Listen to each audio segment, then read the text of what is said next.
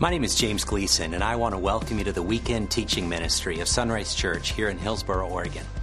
Now, Sunrise is a church devoted to being a safe place to hear a life-changing message. And our vision is to lead people in a growing relationship with Jesus Christ. And so every weekend we share a message of hope from God's Word, the Bible.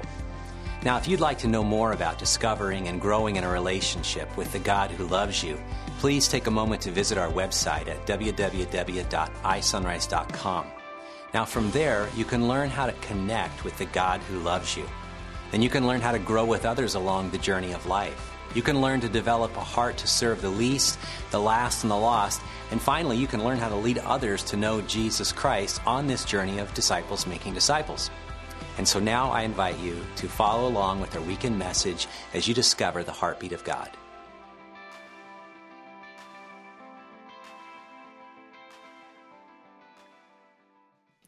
I love art. I love to follow the beauty of what people have done throughout the centuries with art. Particularly, I love certain eras. I love the impressionistic, post-impressionistic era of art, primarily coming out of France, Paris at the season, when you had people like Renoir or Gauguin or Degas, Monet, Van Gogh in particular. I love Van Gogh. And I love that. This is a Gauguin painting right here that he did in the late 1800s. There's something about it. It's different than what we do today. Huge paint strokes, lots of paint, thick paint. And there's something for me that I'm just caught up into that. And I will stop in, and usually when I would be going to Africa, I would hub through a place and I would just stop and find the artwork. I'd go to a museum. And, it was just a wonderful time. I haven't done much of that lately, but I was in New York not long ago and just kind of passing through. And it's like, hey, I have enough time to go to the Museum of Modern Art, and I can go see Starry Night. I had never seen Starry Night in person by Van Gogh. And it's like, I want to go. And so I ran, and I got in a half hour before closing, and the guy said, we're going to close, and I said, I just want to go see Starry Night, and he was insulted because there's a whole lot of other stuff there, and I said, but that's all I have time for, and so he goes, go in. He let me in for free, and I went in and came back down, and I said, yeah, I got my fill, but he goes, come back. So I came back later and enjoyed it with my wife and saw a lot more art. There's something about art that expresses the beauty of what God has put inside of us. But it also can express the tragedy of the world around us. Take Gauguin, for example. He, in the late 1800s, he was doing really well. He was married, had 5 kids. He was a successful stockbroker in Paris.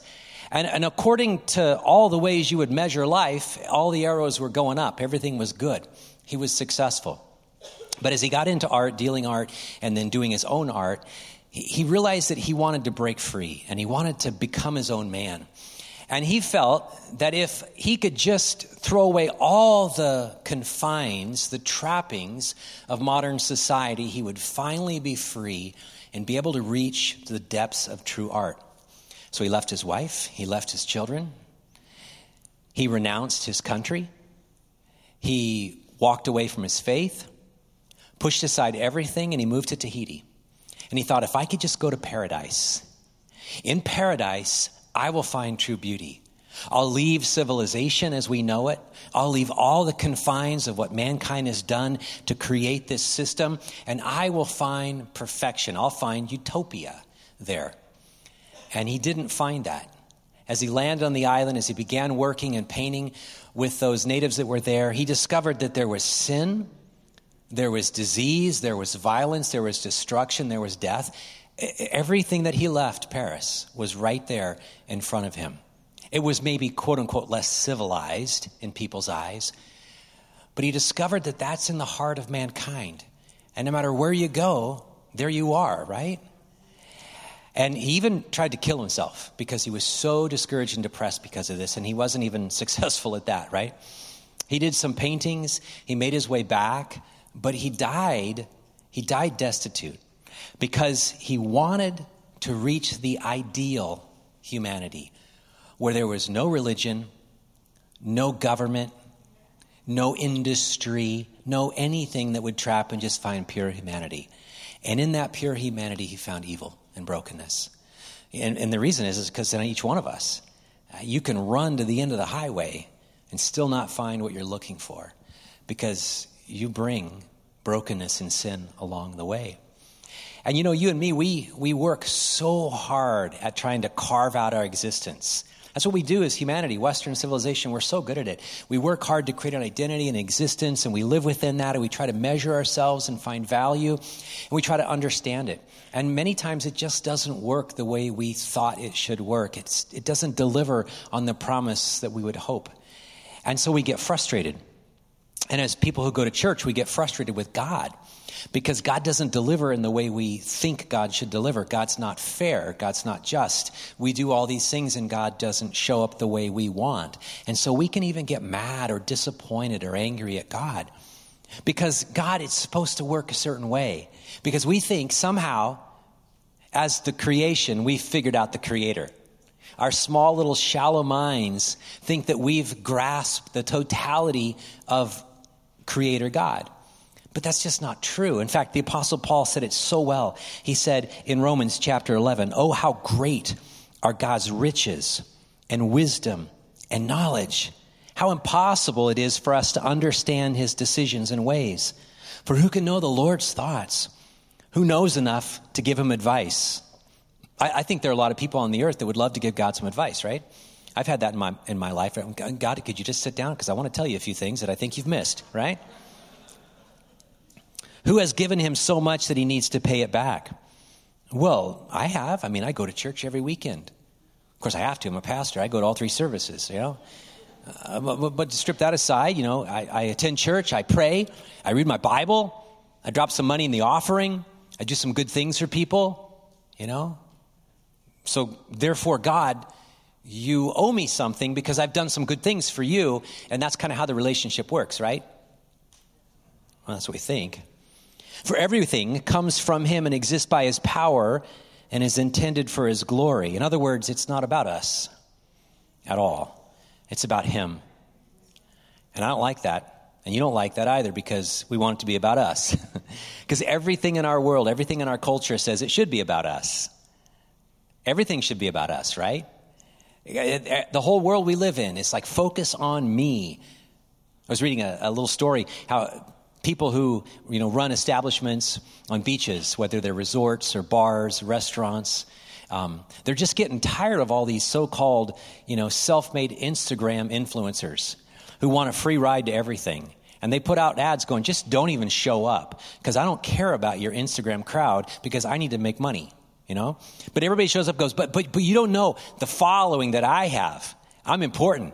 Boy, if I show myself, my legs on your beach as it looks out at the ocean, or the drink I'm drinking, or the sand between my toes, man, then you'll be wealthy and then people will show up. As if life is about us. That's our culture. And God says, it's not about you. It's not about me. It's about him. And we grasp that, but if we do, we get frustrated with that because we want life to make sense. And sometimes we look at God and go, but God, you're not doing a very good job. Now, I can say all these things because I'm just being honest. Lightning's not going to hit me. I'm in church. I'm safe. You're in church. Let's be honest, people. I know you've been disappointed with God. I know things haven't worked out the way you wanted. For some of you, it's your marriage. It didn't work out the way you wanted. For some, that you're not married and you want to be married. Some were married and have given up and you want to get married again, right?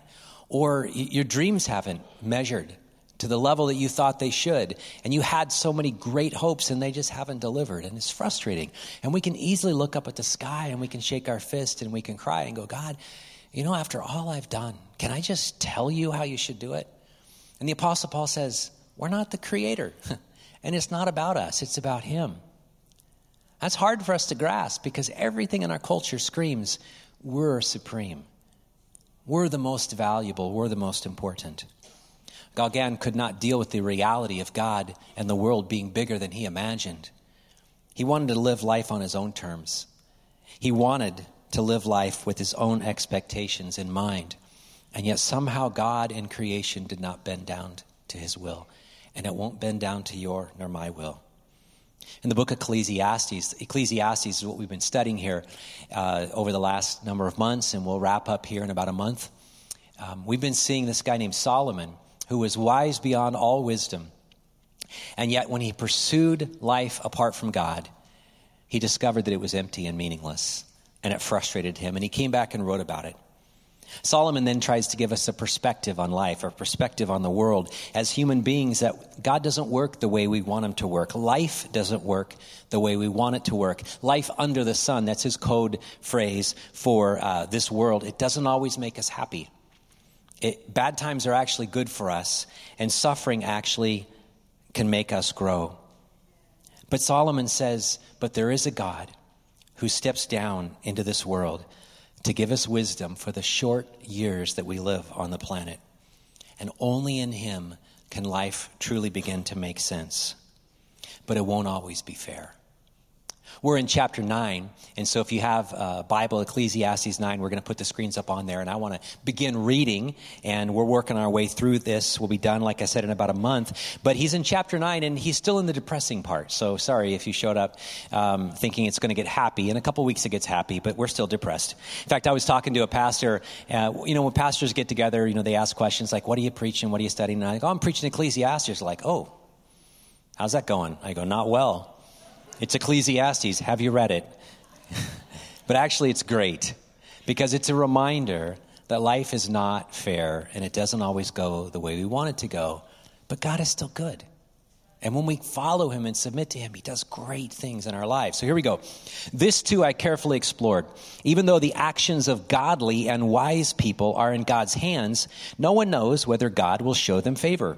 The same destiny ultimately awaits everyone, whether righteous or wicked, good or bad, ceremonially clean or unclean, religious or irreligious. Good people receive the same treatment as sinners, and people who make promises to God are treated like people who don't. Solomon goes on a search to make sense of the world, and it's not making sense.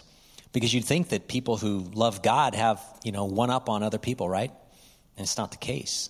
You can be the godliest person to live, the most righteous person, do all the righteous things, all the worshipful things, and you still are struck with tragedy, just like someone who's the biggest sinner in the room. And we all know who you are, right? Life isn't fair. Life is not fair. I remember this with my boys when they were younger, and it kind of came back to me on Friday. I took the guys on the way to school we were going to go to Dutch Brothers, and absent-minded, I'm just driving along talking, and I realized I passed Dutch Brothers.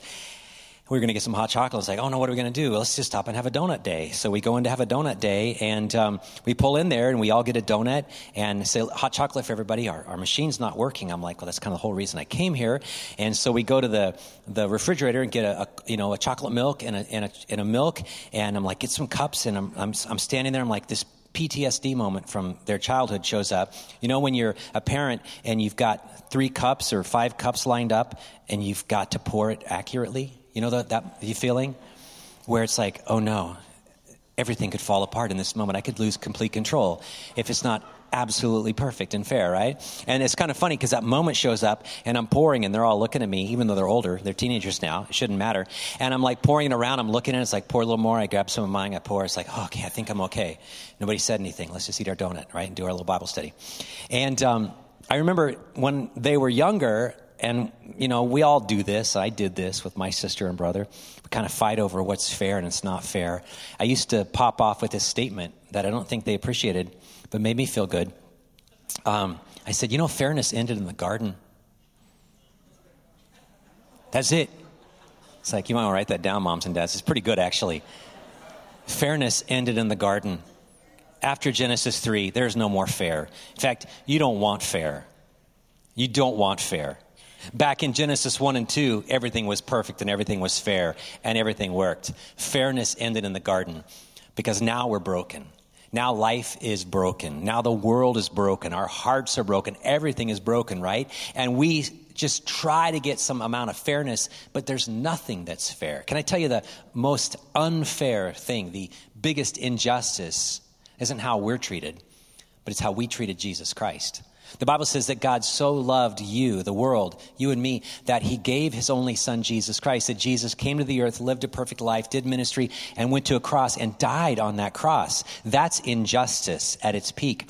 That the sinless, perfect Son of God would go to the cross and die a criminal's death. Why? For you and for me. To take your sin, my sin upon himself, to bear the weight of the sin that we have been accumulating all our lives, that we're born into, that we flesh out through our entire existence. And Jesus willingly took it on the cross, and he paid the price and said, it's finished. That's not fair. That's not fair. But he did that. He did that so he could open up a way to one day it could all work out again. So that we could walk in peace with God and one another. And one day, heaven on earth will show up where we are no longer in the Garden of Eden, but we're in the city of God in the future. So as we think about this, people, man, we get frustrated, right? Because I know I do this, and I'm if you don't do this, then you're better than me, and that's fine. Send me an email and let me know you're better than me. But I go to church, and I get up every morning and I read my Bible and I pray and I give and I sacrifice. And if I'm not careful, I think that makes me immune to the troubles of the world. And then the troubles of the world show up and I'm like, come on, God, after all I'm doing for you. Now, I never say that because that'd be silly, right? Because then I'd realize what I'm saying is pretty stupid. But I think that sometimes. There's a really bad error going around in the church. It's a false gospel called the health, wealth, and prosperity gospel. And it basically says, if you really have faith, if you really pray, if you really love God, then you'll have health. There will be no sickness. There will be no disease. If you really believe the message, then you'll be wealthy and you'll drive a Bentley. You'll live in the biggest house, the nicest clothes.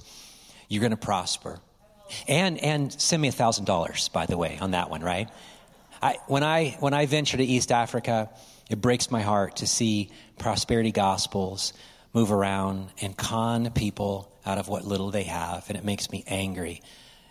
Because that's not what Jesus was about. Jesus was about salvation. That's a free gift. There's a false gospel that's out there, and I think to some degree we still believe it in our hearts. Because we think that if we do everything right, God owes us. And God doesn't owe us. That's not how life works. But we can be confident that he's a loving father, that he cares for us. And that as a loving father, he wants to provide our needs. If you're here today and your life's a mess, welcome to the family. The fact is your faith in a heavenly Father is what can sustain you. Your faith in his Son, Jesus Christ, for salvation is what can give you life. And your faith in his Holy Spirit that comes into your life and energizes you to live the life out can once again prove that God loves you. Solomon goes on in verses 3-4. He says, it seems so wrong that everyone under the sun suffers the same fate. I agree. It seems so wrong, right? Already twisted by evil, people choose their own mad course, for they have no hope. There is nothing ahead but death anyway. Thanks for encouraging me, Solomon. Yeah. There is hope only for the living. As they say, it's better to be a live dog than a dead lion. Now, I don't say that, but I guess they did. Okay, what's going on here? First of all, again, put it in context. Solomon is writing in the Old Testament time period. We know there's a thing called progressive revelation, that God revealed things over time. And by the time the New Testament comes, Jesus is talking a lot about the afterlife and about heaven and hell. Solomon doesn't understand much of that because it's in this time period that God hasn't revealed that yet. And so he looks around in the natural course and he says, hey, we're all going to die. And so that's it. We're done, right? And so this phrase, it's better to be, a live dog than a dead lion. So what's going on is that a dog was the worst of all creatures. Sorry to break your heart and to really frustrate some of you, but dogs were mangy. Dogs were street dogs. Dogs were avoided. They were like a pack of wolves, okay? I know your little puppy's cute, but not back then, okay? All right. And so dogs were the ones you avoid. They were the filthy animals. The lion was the proud, strong king of the jungle. And what he says is good. He says, you know what? I would rather be a live dog than a dead lion. At least I'm still alive, right? I love theological books. I love commentaries. I love growing and learning. Some of my greatest theological commentaries are Charles Schultz's Peanuts and Bill Watterson's Calvin and Hobbes, because there's a tremendous amount of theology in those comic strips, and they're a lot easier to read. But this is one of my favorites. This is Calvin and Hobbes. Do you think babies are born sinful, Calvin asks, that they come into the world as sinners? Hobbes says, no, I think they're just quick studies. I think they're both true. Okay, we are born into this world sinners. By the way, I don't know that everybody knows this, but do you know why they're called Calvin and Hobbes? This is John Calvin, who wrote the Institutes, the 5 Points of Calvinism, okay? Deep theologian. He was named after John Calvin. And if you ever study Calvin through the lines and the lens of theology, a lot makes sense, okay? And this is Thomas Hobbes over here, a philosopher that rejected that. And so it's kind of pitting theology against philosophy. Now I've ruined Calvin and Hobbes for you. But it's good. It's really good. Because the theologian would say that we're born sinful. And the philosopher would say, no, we just get that way. I think it's both. We are born sinful, and we flesh that out the rest of our lives. And so what do we do in a world that is sinful? How do we live in a broken world? When we have brokenness from birth inside of us and all around us, we flesh that out. And as the Bible says, the wages, the paycheck of our sin ends in death. Well, Solomon goes on in verses 5-8, the living at least know they will die, but the dead know nothing. They have no further reward, nor are they remembered. Whatever they did in their lifetime, loving, hating, envying, is all gone. Long gone. They no longer play a part in anything here on earth. So go ahead, eat your food with joy, drink your wine with a happy heart, for God approves of this. Wear fine clothes with a splash of cologne. Sounds like a Chanel advertisement, right? You know, a CK1. No. So here's the deal. Solomon is basically saying, we get this one life. And whatever God has given you, man, enjoy that. Has he given you a meal? Eat it with gladness. Has he given you drink? Drink it with joy.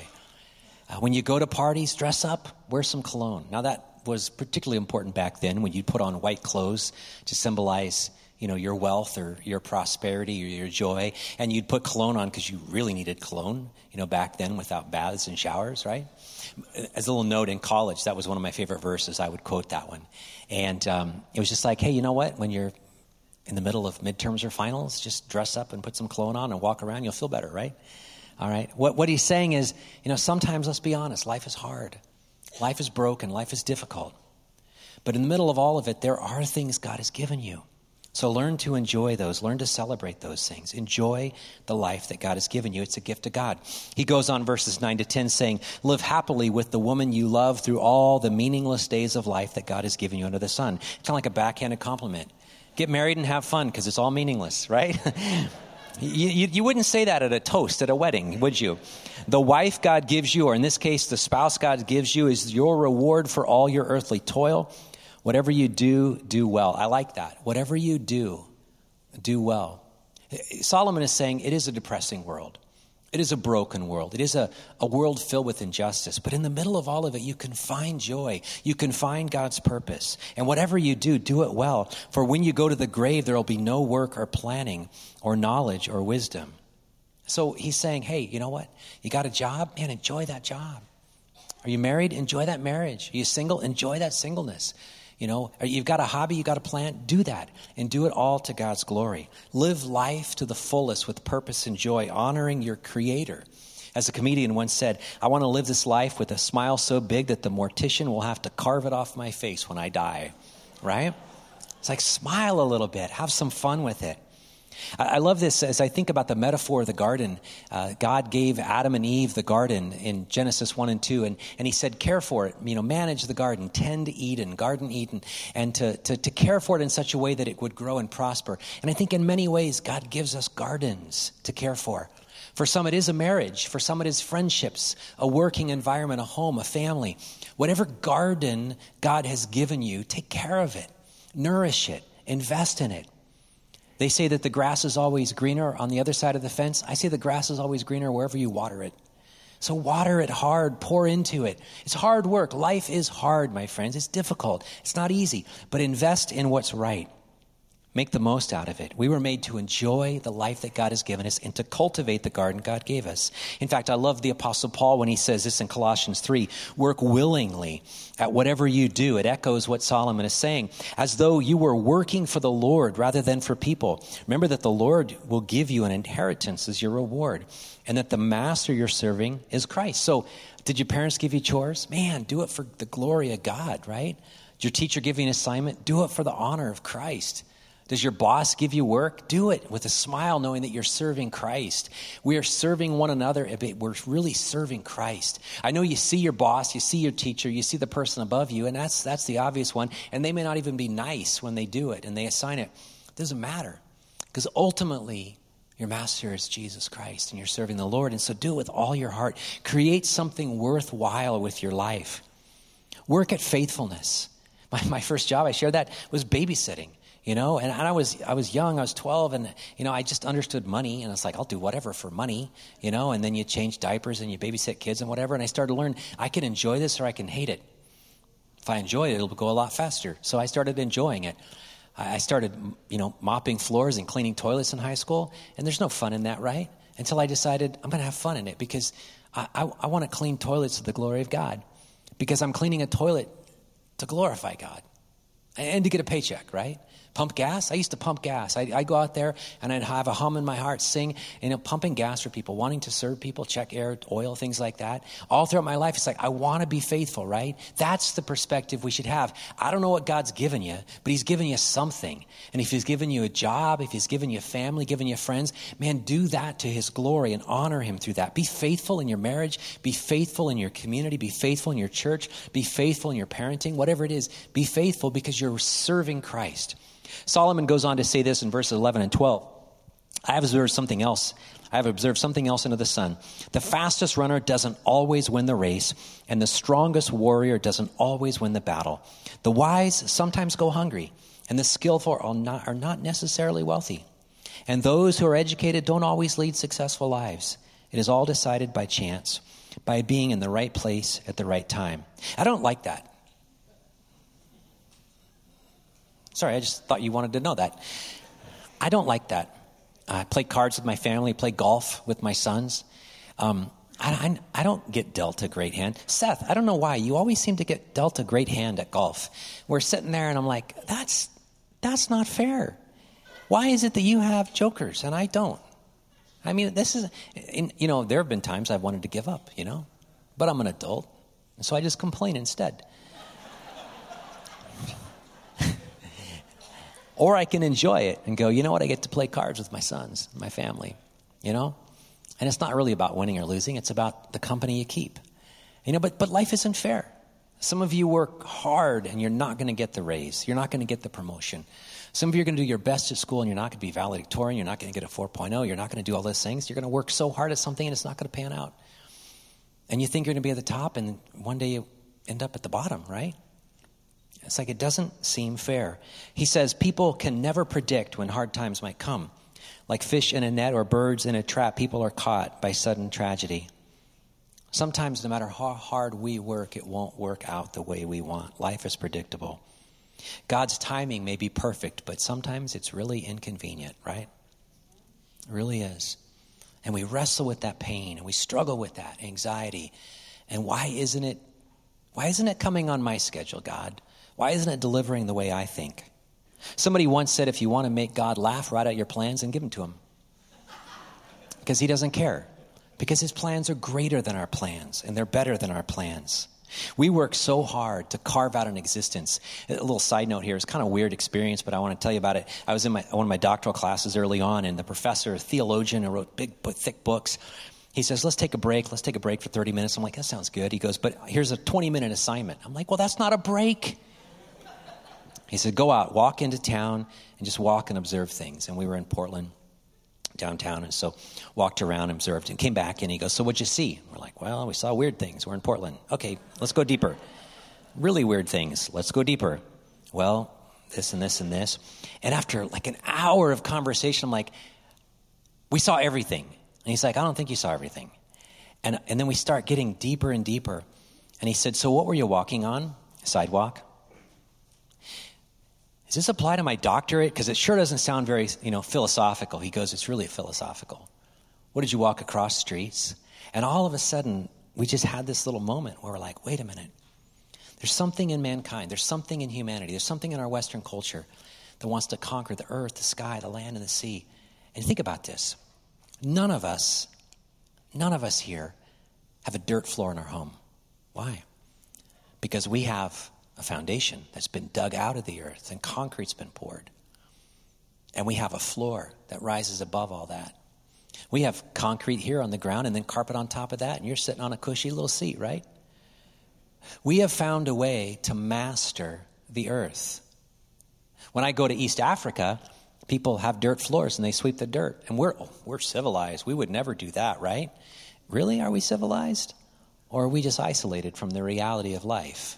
We create a comfort zone for ourselves. You know what? We have mastered the air. And I'm not just talking about flying in big cylinders up in the sky called airplanes, right? I'm talking about there's heat going on right now. There's air conditioning in our homes. We've controlled everything, even in our cars. We have little warmers in our seats, right? We control the earth, the sky. We control the land. We can cross it.